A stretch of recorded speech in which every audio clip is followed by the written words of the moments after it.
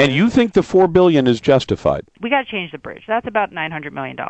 We need light rail because we have to make sure we have better transit connections at Clark County. Would you like to ask the voters about whether they want to spend the money on light rail? Well, they're going to get that choice. There's going to be a C-Tran vote in November about, supporting C-Tran. No, only about operations money, not about actually doing the project.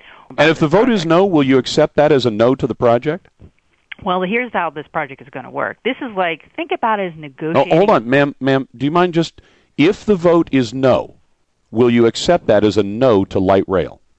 Absolutely not. This project doesn't get built.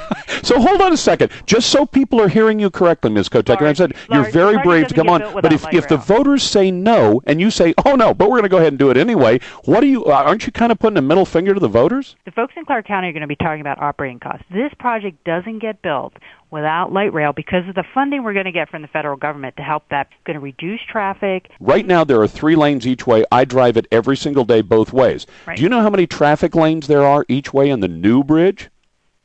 It's 3 and 3 each way. It's 3 and 3. But so we're going to build a brand new bridge and not make it any bigger at the biggest choke point on I-5. Does that make sense to you? But you're not giving all the details because we're going to have additional through lanes to make sure that the congestion and the interchanges work better so we don't have a traffic No, but we are still going to have 3 traffic lanes each way. We're replacing 3 lanes each way with 3 lanes each way. We're not going to build it any bigger. Does that make sense to you? We don't need to build it any bigger. We don't? We have 4 lanes feeding into it, and the bridge is 3. How does 4 lanes feeding into 3 make sense to you? The traffic analysis has shown first of all, you're going to have wider lanes. So whenever you have an accident, hopefully we will have a lot fewer because of the improvement on the interchanges.